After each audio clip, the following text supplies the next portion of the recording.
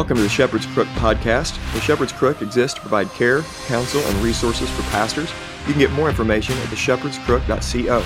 My name is Jared Sparks, and I'm a pastor coming alongside other pastors, reminding them of the chief pastor.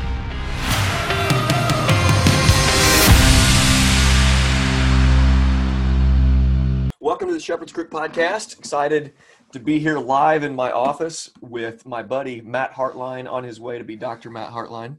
So thanks so much for being here. Appreciate you having me. I'm excited. It feels kind of like we're on, what was it, Man Rampant? Where two guys, Doug Wilson sitting. Right. So you're Doug Wilson. You have the beard. Oh, man. You're Doug. No. I don't know who I I'll wish. be, but yeah. So we're going to just talk about several different things. You're going to get to know Matt a little bit. We've been buddies for a few years now, and he pastors a church, co-pastors a church with Pastor Dr. Pastor Doug. We just said Doug Wilson.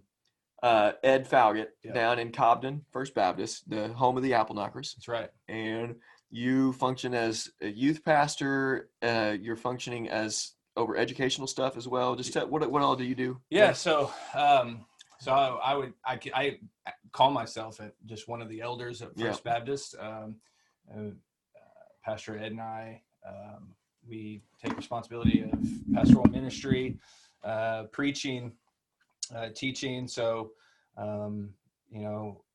what does the ministry of the word look like? I preach on Wednesdays, teach through right now on Sunday nights. I'm teaching through the 1689.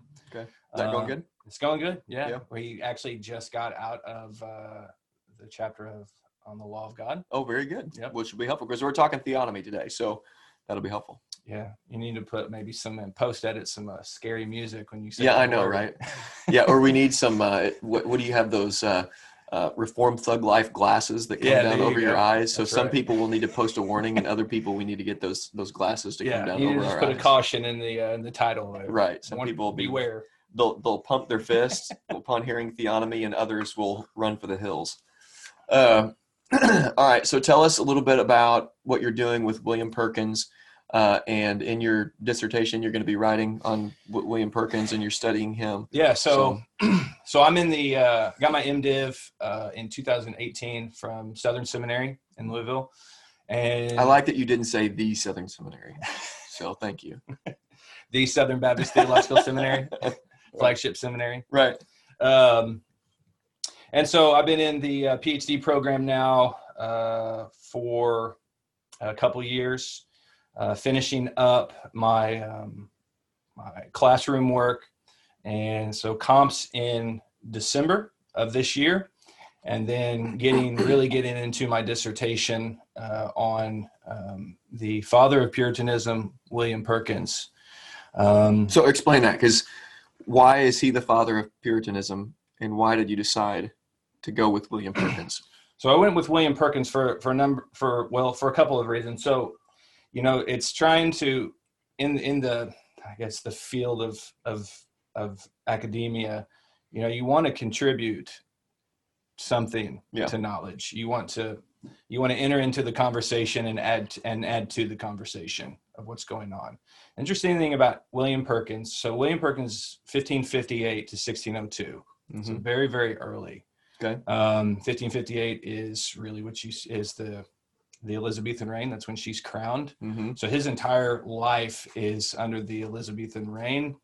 And he really becomes the one of the, if not the trendsetter within English Puritanism. So we say he's the father of Puritanism because his teachings, he influenced and taught many of the writers that would later come to construct and write, what we know as our historic Reformed confessions, Westminster, Savoy, and 1689. A lot of those guys they're all influenced by Perkins and his writings. So that's why he's considered really the father. I'm looking at William Perkins because I want to strike while the iron's hot, essentially.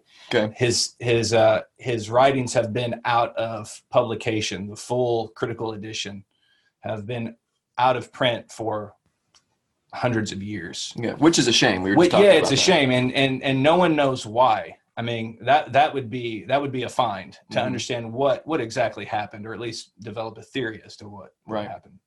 But anyway, so Reformation heritage books. So not even Banner of Truth. Like Banner of Truth hasn't published him. So that's the one. So yeah, Reformation Heritage is Joel Beakey, right?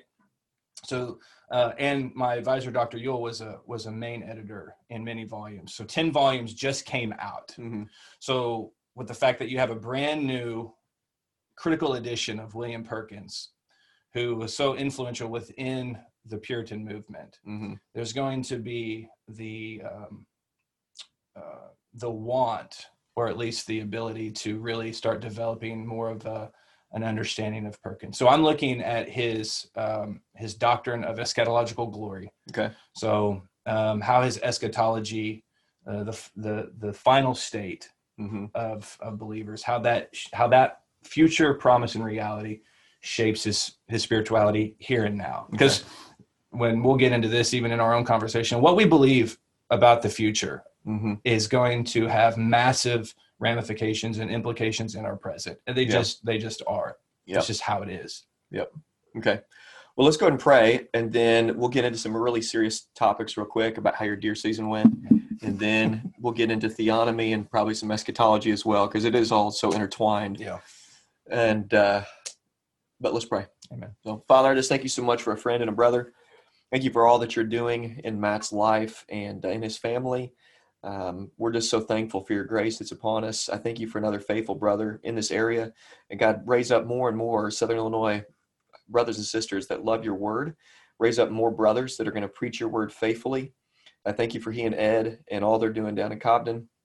God, continue to bring increase. We pray that people would be saved, that babies would be born, raised in the discipline and the instruction of the Lord, and you continue to do your work in his town and in this region. Lead this discussion. I trust you will. It's in Jesus' name we pray. Amen. Amen. Okay, so how many deer did you get? Man, this is an important question. Right. I had the best, worst season of my entire life. Okay. The best season in that it was the most bucks. Okay. The most shot at bucks that I've ever had in my life. Big ones. Yeah. Nice. Okay. I mean, but you missed. But I missed. How? So too far? I missed. No, I don't know. What are you shooting with? You got a scope? No, this is bow hunting. Oh, you're bow hunting. This is okay, gotcha. This is bow season. Yeah, duh. Yeah, bow season. I don't know. I have no answers. So 20 yards out? I mean, 20, 20, 25, 35 yards. I mean, that's miss high or low, or just depending upon which deer? Depending upon the deer. And really? what was so frustrating is that I would then go and shoot for hours at a target, and it would be absolutely fine. And you're not a novice. I mean, you've been bow hunting for a long time. I killed 2 deer with my bow this year. But anything with horns this year, I couldn't get. I don't know. Shooter's air, slit, nervous, adrenaline. Yeah. I don't know. It didn't make any sense. It was a exciting season just because I'd never seen this many bucks. Your property or family property? Yeah, family property. Yep. Okay. Mm-hmm. So you have access to a lot of land. Yep. Stands. Yeah, I don't have I'm fortunate to where I don't have to worry about kind of a place to go or going on public land and worrying about somebody shooting me when I'm walking to my stand. So now, do you just bow hunt or do you? I shotgun hunt, but that's more of that has always been bow hunting is like, I would say that's my favorite. That's my love. That's what I love to do. If I have the choice to do anything, I'm gonna go bow hunting. I shotgun hunt because that's kind of like me and my dad's time. Yeah. So it's not. I'm not a hardcore shotgun hunter. It's just more of a camaraderie with my dad. Yeah. So my default, as you could tell, was still thinking gun, but I did shoot one with a bow this year, one with a gun. My first was with a gun last year, and but I love bow hunting. And I had one I was telling you right before, last day of season in my yard, full draw, 20 yards out, spooked her. Everything's got to go right, man. That's what I love about it. Yeah, everything has to be. I mean, there are times when you can kind of get away with some mistakes, but for the most part, everything has to be right. That's what I like about it. So this year I get an opportunity. You guys, I think, have heard me talk about this, but I get an opportunity to bear hunt in September. Yeah. So I'm going to Pennsylvania, or not Pennsylvania. That's where my buddy Joey goes. I'm going to Minnesota. Okay. And it's about a 12-hour drive. And I've got a guy that's going to be helping me out. And he said I can come for free. I just got to buy the tag. And the tag is $231. I'm looking for the spot on where the rug. Well, the rug. I keep talking to Jordan about this. For some reason, it's going to go in the living room. She right? does. No, the bed. I mean, it's the bed. But she, for some reason, doesn't want a bear head on our bed. I said, honey, it can be at the feet of the bed. It doesn't have to be in between us or anything. Okay. Yeah, I get it. But she's not big on that, so I don't know. Still praying about that. Where it's going to go. Yeah, man. I'll be with you in prayer on those decisions. Okay, so we're talking about the boogeyman today. We're talking about theonomy.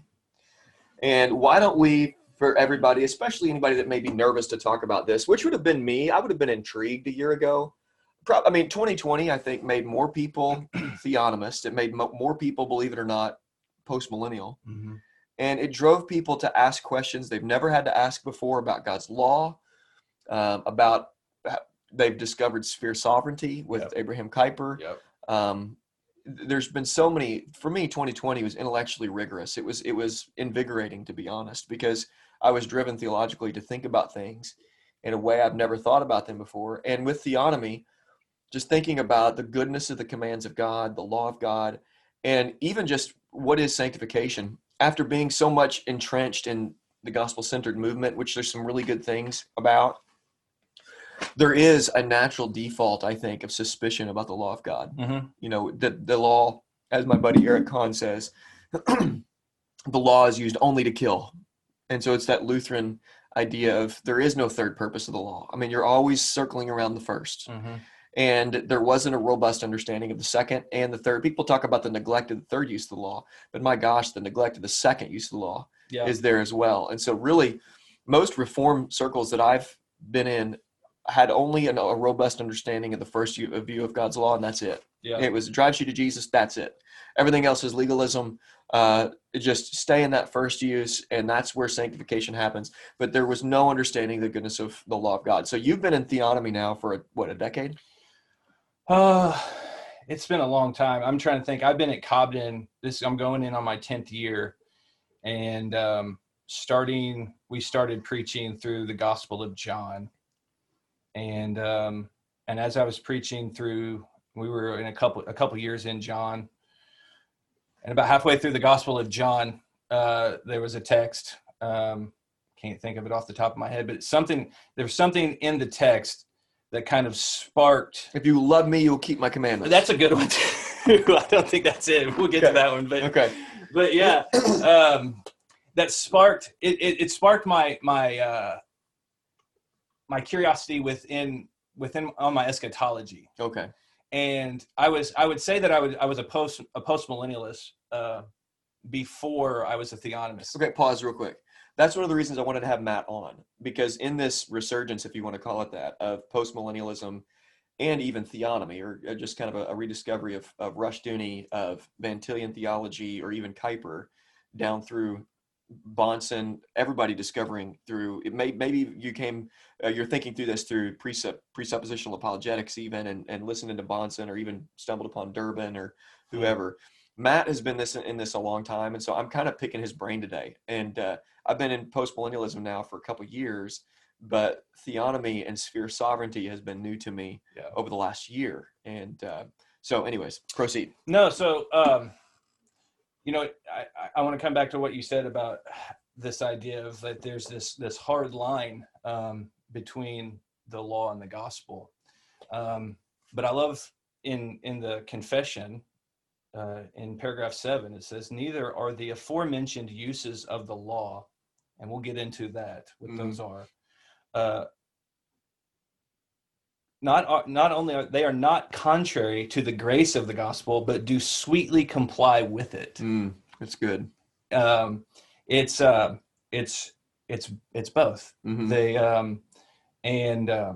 I think of 1 Timothy chapter 1, where the law is good if it's used lawfully, mm-hmm. and it is to be used in line with the gospel. Yeah. So it's both. Mm-hmm. It's both. Yeah. There are different uses and functions of the law, But it is not just the law is not to be just completely used to beat over the head. Yeah. And certainly does do that. Well, so let me ask you some questions, because Sure. you've been thinking about this longer than I have. But a simple entry point to me in this is that if you look at the image of God right now, the image of God is under attack like crazy. Owen Strand did a good job, I think, in Re-Enchanting Humanity, identifying that anthropology is the issue of the day. Yeah. And so we're confused about what it means to be a part of mankind. Therefore, we're confused in egalitarian circles, soft complementarian circles, and most complementarians don't have a positive definition of manhood and womanhood. Mm-hmm. And therefore, sanctification is stunted because sanctification is engendered. I mean, you're sanctified as a man or as a woman, not as an androgynous human being. Right. So if we don't have categories of positive definitions of what God has called men to and prohibited men from, yes, or called men to and called women to and prohibited women from, we actually don't have a framework for sanctification as a human being. Yeah. And so the commands of God to the gender is I think a really helpful way to say what God says to men and women. That is not wrong. It's good. Mm-hmm. And not only is it good, it's life-giving. Yes. And even saying that the commands of God are life-giving. Yeah. You can go to Psalm 19, yep. Psalm 19, 119, yep. And hear about the law of God and its goodness. And so some entry points is that, okay, the law of God doesn't only kill, it is life-giving. It's good. It's yes. like, it's sweet. Yeah, Paul in 1 Corinthians, in Romans 7 said that the law is holy, just, righteous, and good. Yeah. Okay. Right. So the law is holy, just, righteous, and good. Yeah. So there's my positives. Mm-hmm. You can't say that the law is something other than those things, negative of those things. And, when we talk about theonomy, every Christian, I'm sorry, unless you are a complete antinomian, then I would start to really begin to question maybe your orthodoxy on some things.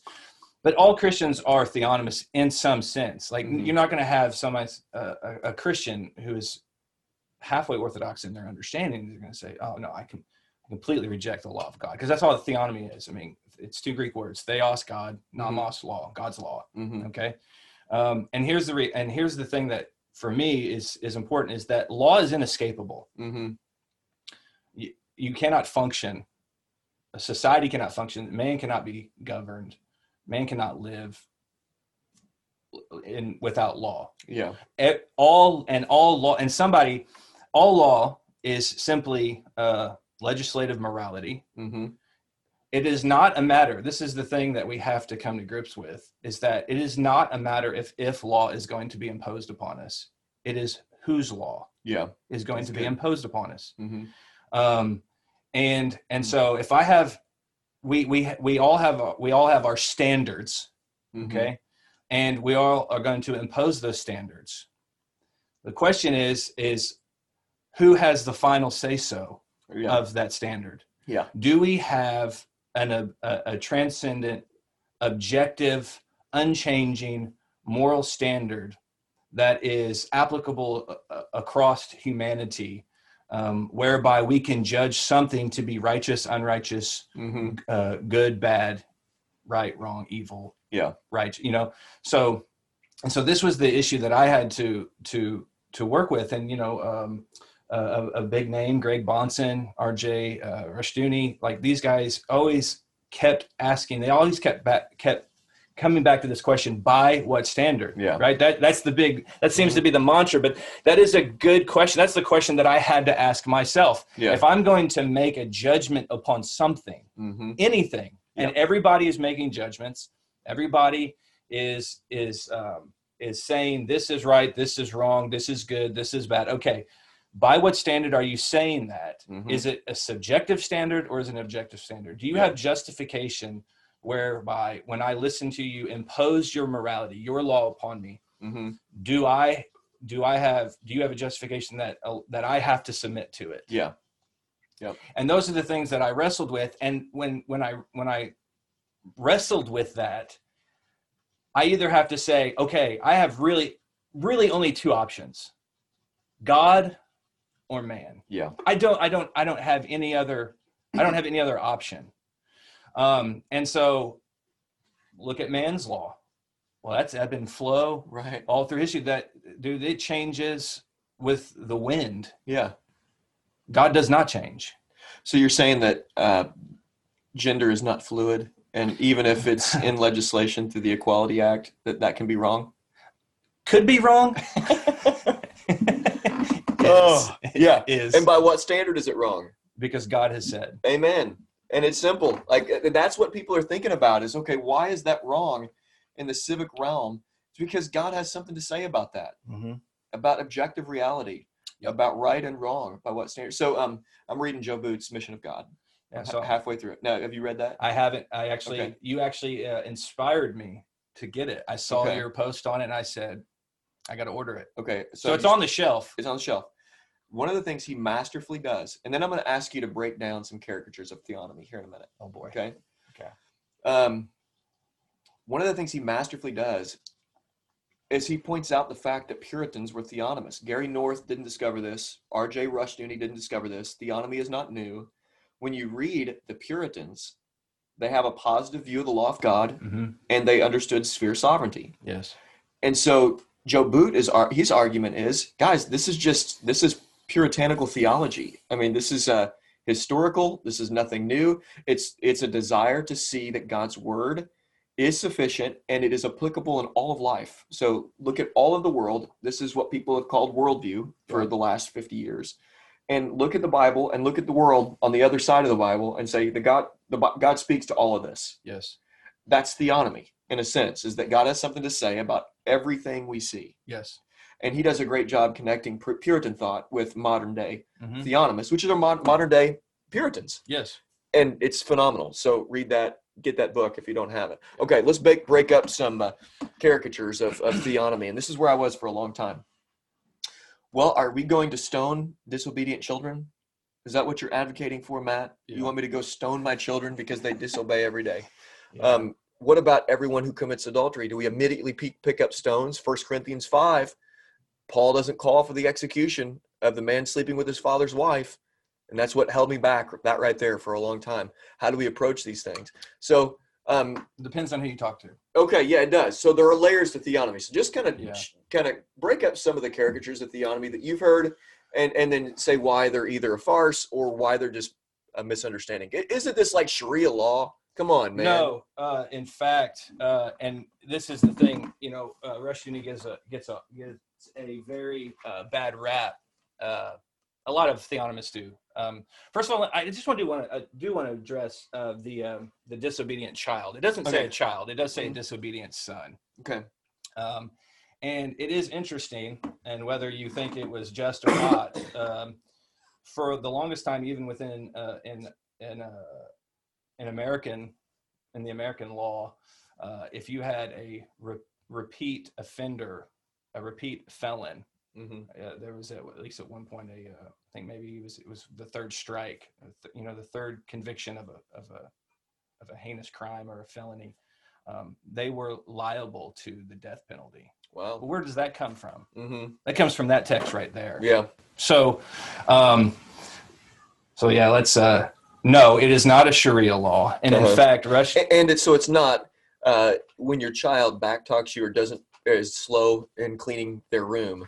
The scriptures, even in the Old Testament, are not calling you, well, honey, walk outside. I'm going to pick up some stones and kill you because you didn't want to eat that food. Yeah, exactly. And it is interesting. Okay, so your kid is disobedient to you. Okay, is that bad? Is that by what standard? Yeah, exactly. Yeah, right. It all goes back to it.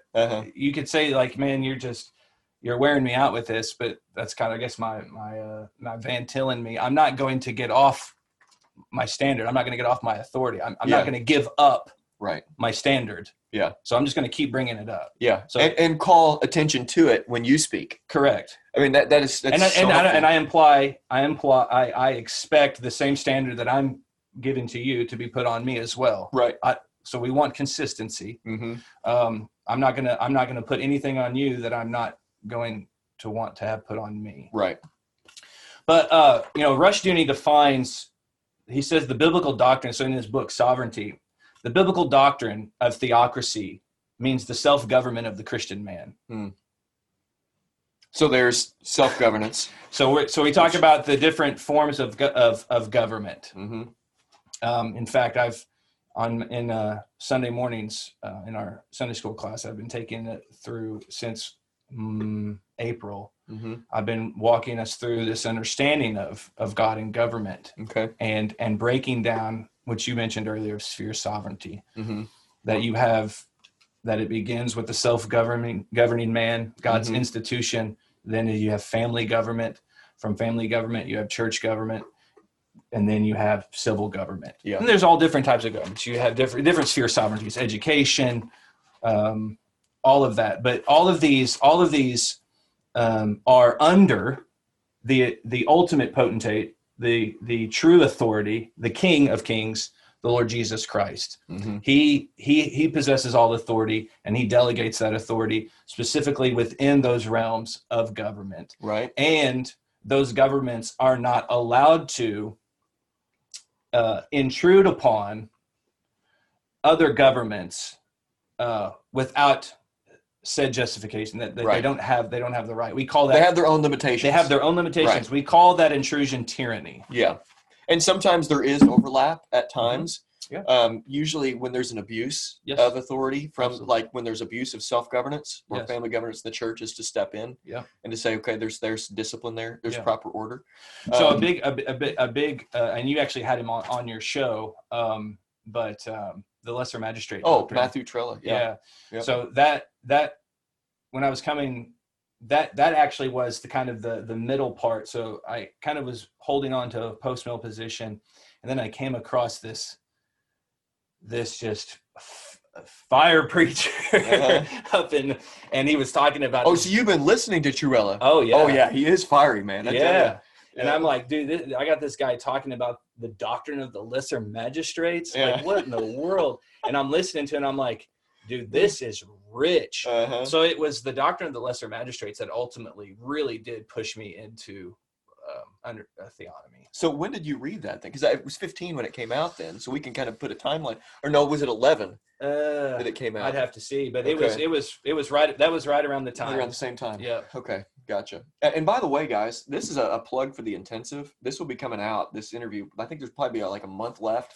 The intensive is the 4th through the 6th of May. And you and Ed ought to think about coming, by the way. Okay. We're talking about sphere sovereignty. We're talking about the difference between the French and American Revolution. Okay.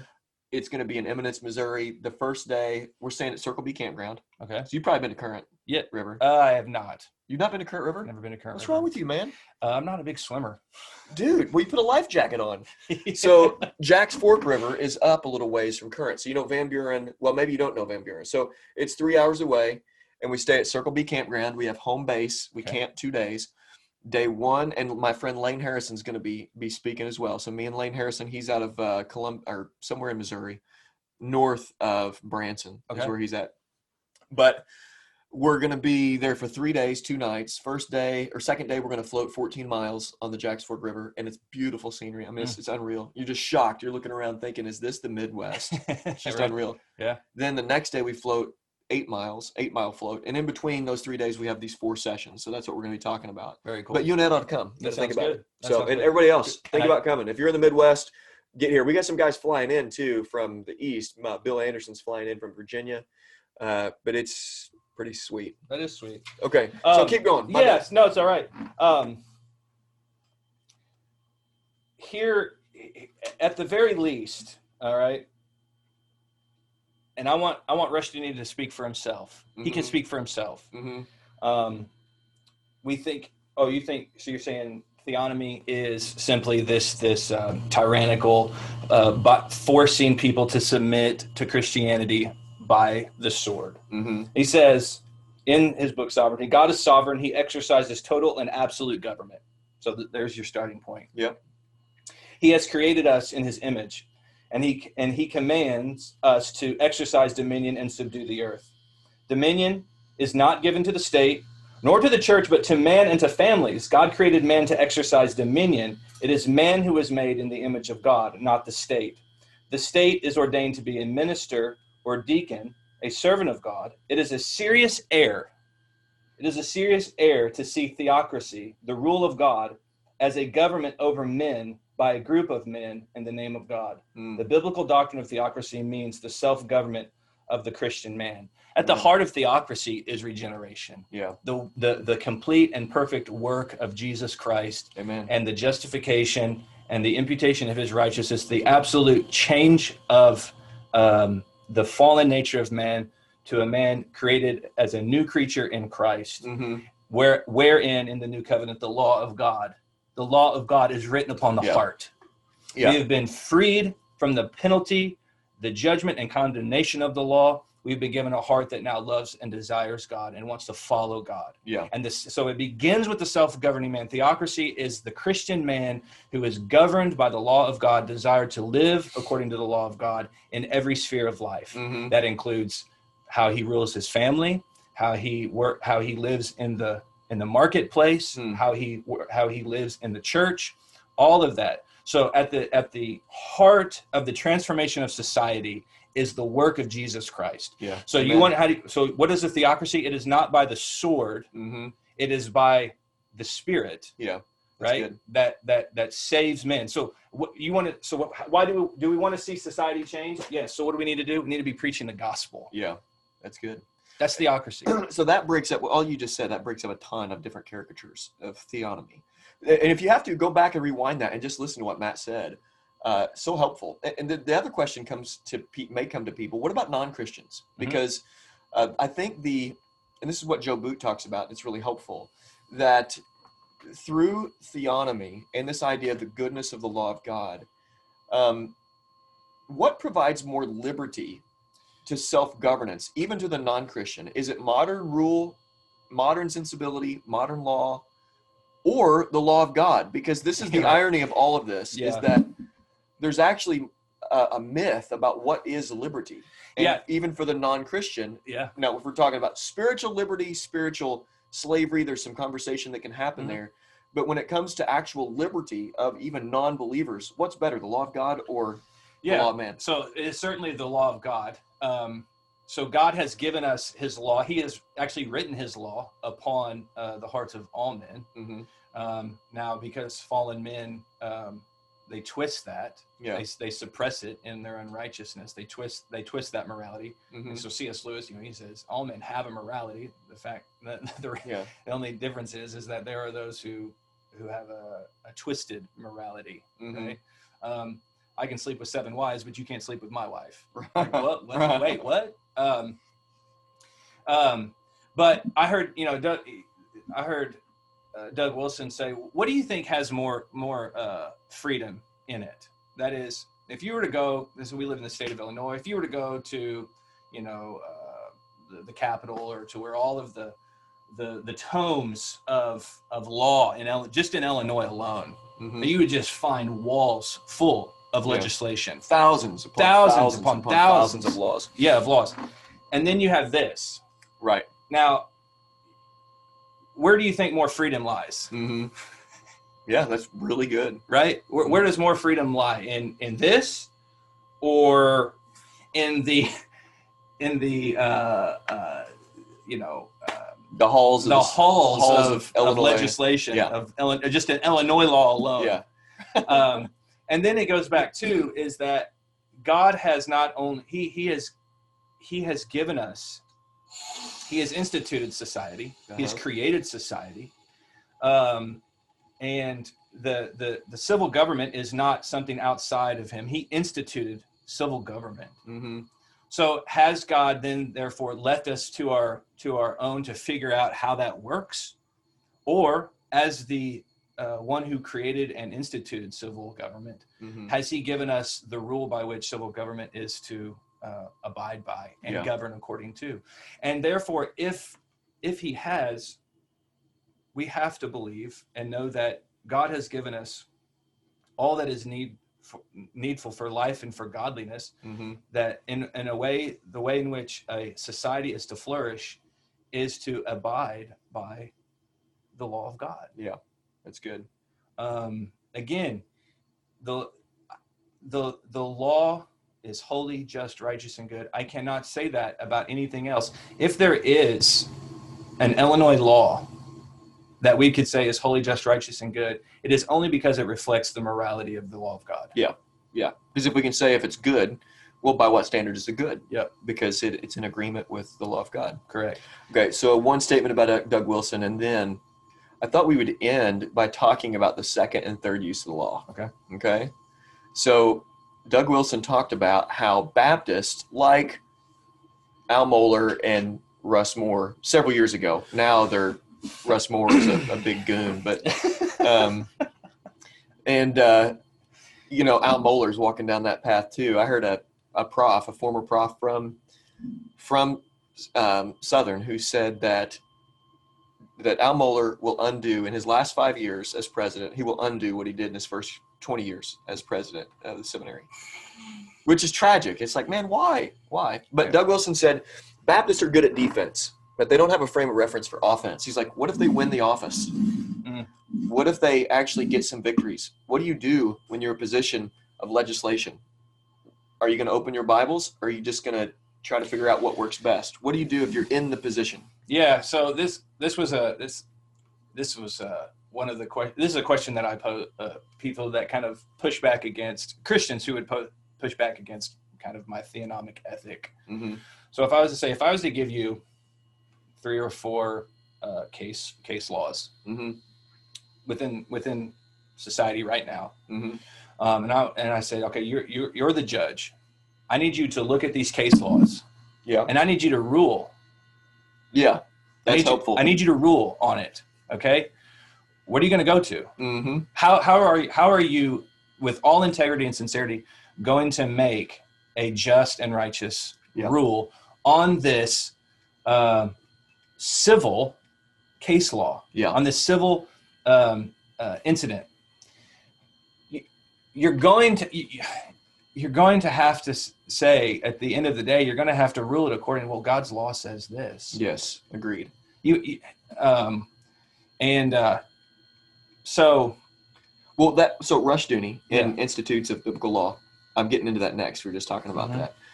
But from what Joe Boot is saying, what Rushdoony did and what he recognized is that, love God and love people, the greatest commandment. Yeah. Then from that, you've got the 10 commandments that you can kind of unfold. There you've got the 10 commandments. And then what Rushdoony saw is that all of the case laws, all of the civil law in the Old Testament really are working out of the principles of the 10 commandments. Yeah. So you have these 10 commandments, and then the outworkings of that, which people would call theonomy. Mm-hmm. These are all umbrella commandments, and then all these other case laws are kind of they're within those commandments, which are in the greatest commandment, and the second that's like it. So you're talking about the threefold. You want to break down the threefold division of the law. Yeah. Okay. So historically, confessionally, you have the threefold division of the law: the moral, the ceremonial, and the judicial. Mm-hmm. Confession, what we call the moral code is the law that's been written. It's written upon all of men's hearts. Was written upon Adam, and continues to serve as a rule of righteousness from the beginning and continue on. Which basically all confessional reformed or evangelical people today affirm that the moral law of God is still present. Like the 10 commandments are still binding, and that the law of God is written in our hearts. Exactly. But within theonomy, the moral law is bigger, we see, than just the 10 commandments. That the 10 commandments, there's so many things that go under that. Exactly. So go for it. No, yeah. So you're exactly right. So, so the moral law was codified and given on 2 tablets. Mm-hmm. The first tablet dealing with our relationship to God, the second tablet dealing with our relationship with man. Let's take the second tablet just for our conversation for now. Mm-hmm. It deals with our relationship between man. And the second commandment is to love your neighbor as yourself. Okay, good. So I have the moral obligation, the prohibition, say, to not commit adultery. Mm-hmm. Okay. What does that look like? Yeah. What does that mean? So do we have a commentary? Do we have principles contained elsewhere that would serve as the guide to where I know exactly what that commandment means, or that what that prohibition means. So you look at even the catechisms, when they deal with the 10 commandments, they have what is allowed, or what is required, and what is forbidden. So you have positive and negative aspects to the moral law, to each commandment. All of those are born out of the case laws. Right. Thou shalt not steal. Okay. So what does that mean? What does that look like? And what is the penalty for when somebody does do that? How am I able to be reconciled to my brother justly if he steals from me? Chop his hand off? That doesn't seem very just. Kill him? It doesn't seem very just. Well, God tells us about. He gives us laws of restitution. So within the confession, all of the confessions break down the moral, the ceremonial, and the judicial. Now, where the debate comes within even within theonomy, is this little phrase of the general equity of the law. Right. So people today are really, it's become a thing to call yourself a general equity theonomist. Yeah. And I said, okay, that sounds good. That's fine. I don't have a problem with that. So what the general equity is that within the civil code, within the judicial law of Israel, that there are laws that govern how the commonwealth is to function among the society. Yeah. In those judicial laws, there are moral principles that are to, and if the moral principle links itself back to the moral law of God, right, then it is binding forever.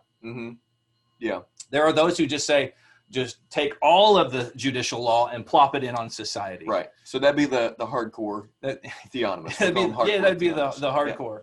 Yeah.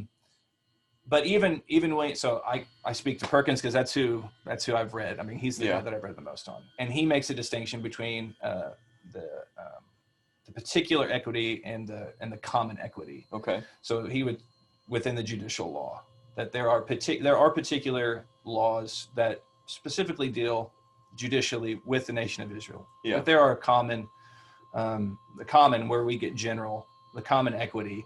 That is that no, it ties itself to the moral law of God. Yeah. And so therefore it is binding upon all. That's good. So the question, so then you're like, okay, what are those laws? Do we have that? Well, there's been a lot of people who have done a lot of work, a lot of great work. Is there still work to be done? Absolutely. Because it hasn't been done, does that mean that we just give up and say, well, theonomy doesn't work? That doesn't, I can't go out and buy the book that tells me exactly what I have to do. There's a lot of work. Well, so, dude, there's a lot of work to be done. Let's get our hands dirty and start doing it. Well, something that's been helpful for me to think through is that the more time you spend in God's Word, the more you're going to question the way things are as they are in the world. But the more time you're integrated in with how the world functions, and if you're more acquainted with modern society and how just norms of 2021, well, then you're going to question the Bible. Yeah. And so I think something we can all rally around, wherever you're at on the theonomic scale, or even if you're not on it, we should be able to agree with this, that everything God has ever done or not done is just, true, and right. Yes. It's good. There's no injustice in God. And so as we look at the Bible, we've got to make careful that from the inside out, we're not judging any of the case laws, any of God's law in the Old Testament, and we're not looking at it and shrieking because of modern sensibilities. That's good. And we have to instead judge everything through what God has to say. God is always right, and he's always good. He's always just and right. Okay, for the sake of time, I got 15 minutes till a buddy of mine's coming here because I've got a 9:30. Oh, nice. So Matt came at 8, and we've been hanging out a little bit beforehand, and so this has been going a little while now. Let's finish talking about, I introduced it earlier, the first, second, third use of the law when it comes to Reformed theology. First use of the law typically is, not typically, it's always viewed as, okay, the law of God drives people to Jesus. It exposes our sin, shows us our need, and it points us to the one who came to live perfectly, die a substitutionary death in our place, and then defeat Satan's sin of death through resurrection, ascended into heaven, and will one day return for his bride. Okay, so the first use of the law drives us to Christ. Then the tragic neglect I think, is seen in the second and third use. So the second use of the law is in this civil realm. It's written upon our hearts. It's used to restrain evil in the world. And the law of God, even if you just look at the 10 Commandments, anything that says you shall not, is intended to make it where people aren't as evil as they could be. Okay, where it withholds utter depravity as opposed to total depravity. And so there are consequences. The state does not wield the sword in vain. Right. There are civil obligations that every single, king or governor or anybody who has governing responsibilities like the citizen does in America, you have to understand that there is punishment for breaking law. And that law is written upon our heart. That's why in every society, murder is wrong. Yes. In every society across the globe, murder is wrong, because that's that second use of the law. It's restraining evil.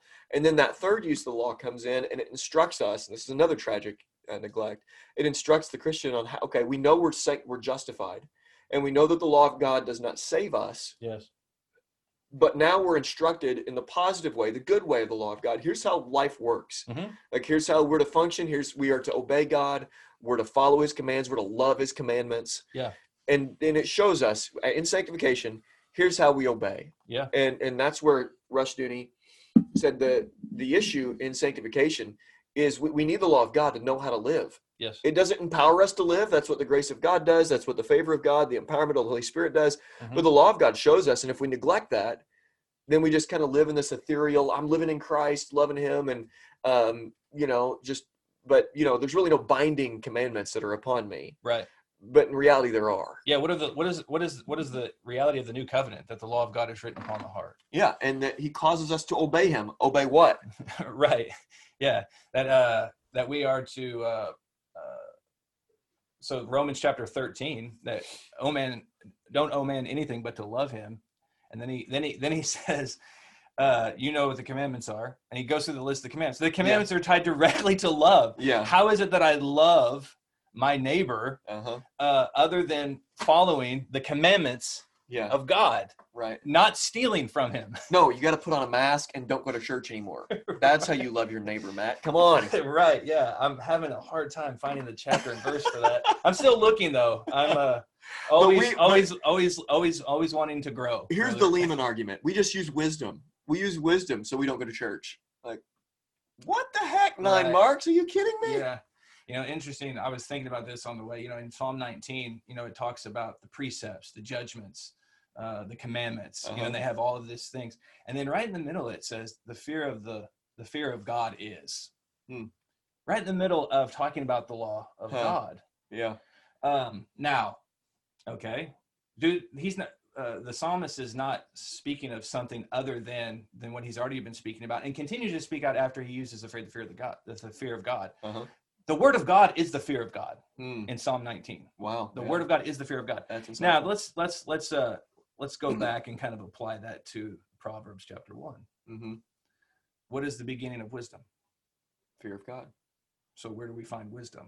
The word of God. Yeah. It all goes back to God's word. It all goes back to God's revelation. Has God spoken?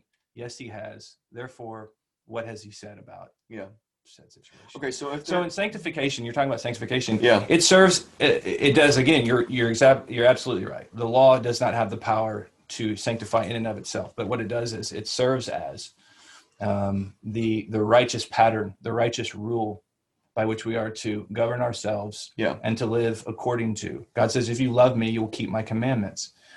Love is tied directly to the law. How do we express? We can say that we love God, we love Jesus all day long, but if it is not backed up by what we do, then it's just hot air. Yeah. The expression of love is in what we do. And for the justified man, the law of God is a law of liberty. That's what James says. Yes. This is where we find freedom in obeying him. Yes. And this isn't God taking a wet blanket upon the believer and, well, you've got my grace. Now I'm gonna put a wet blanket upon you by giving you my law and telling you my commandments. Yeah. No, this is freedom. We get freedom now to obey. Now, so with the unbeliever then, so it's like, so what about the unbeliever? Okay, I'm tracking with you. This is what a Christian is to do, all right? Well, would you want anything for your neighbor that you don't want for yourself? Yeah, seriously. If you think that the law of God is what is the way in which you are to live and to flourish in society, well, then how is there any other standard that would bring flourishing to your neighbor? Yeah. So that's why sodomite marriage is not an issue that's disconnected from what the Word of God says. So, or as, again, to drop Doug Wilson's name, same-sex mirage. You're right. The reason why is because that's not good for people. It's dishonoring of God, and it's destructive, and it's a direct violation of the creation mandate. I mean, life is going to end with us. We're not going to bear fruit and multiply. Right. Life ends with me. And that's not good for people. Right. It's not good for individuals. It's not good for society. And it's an affront to God. And they don't want to say it, but here, the reality is, I would say the majority, at least all the people that I have talked to and interact with, dude, it is seriously, dude, we say these things because we honestly love our neighbor. Yes. We do. We love our neighbor. Like if we didn't love you, we would remain silent, and we would agree with your lifestyle, but we would affirm you to hell. We would affirm exactly that lifestyle. And that's, Jesus, you said, well, Jesus ate with sinners. Yeah, he sure did. And guess what he did? He called them all to repentance. Yes. Amen. So, dude, I embrace you. I love you. You are my neighbor. I am commanded to love you. And this is how God has told me to love you. And I'm telling you that for your good, for your benefit, and ultimately, to bring you to repentance, to faith in Christ, ultimately your eternal soul hangs in the balance. It is not because we hate you. Quite the opposite. Yeah. And just because you don't like it or like our definition of love, you can't project like, well, yeah, you say you love me, but I just don't believe you. Well, I don't know what to do for you. Then I'm telling you, this is what God has said love is. Yeah. That's good. Yeah, loving someone does not require their acceptance of that love. Yeah, correct. Yeah. Jesus says, deny yourself, not affirm yourself. So exactly. That's very good.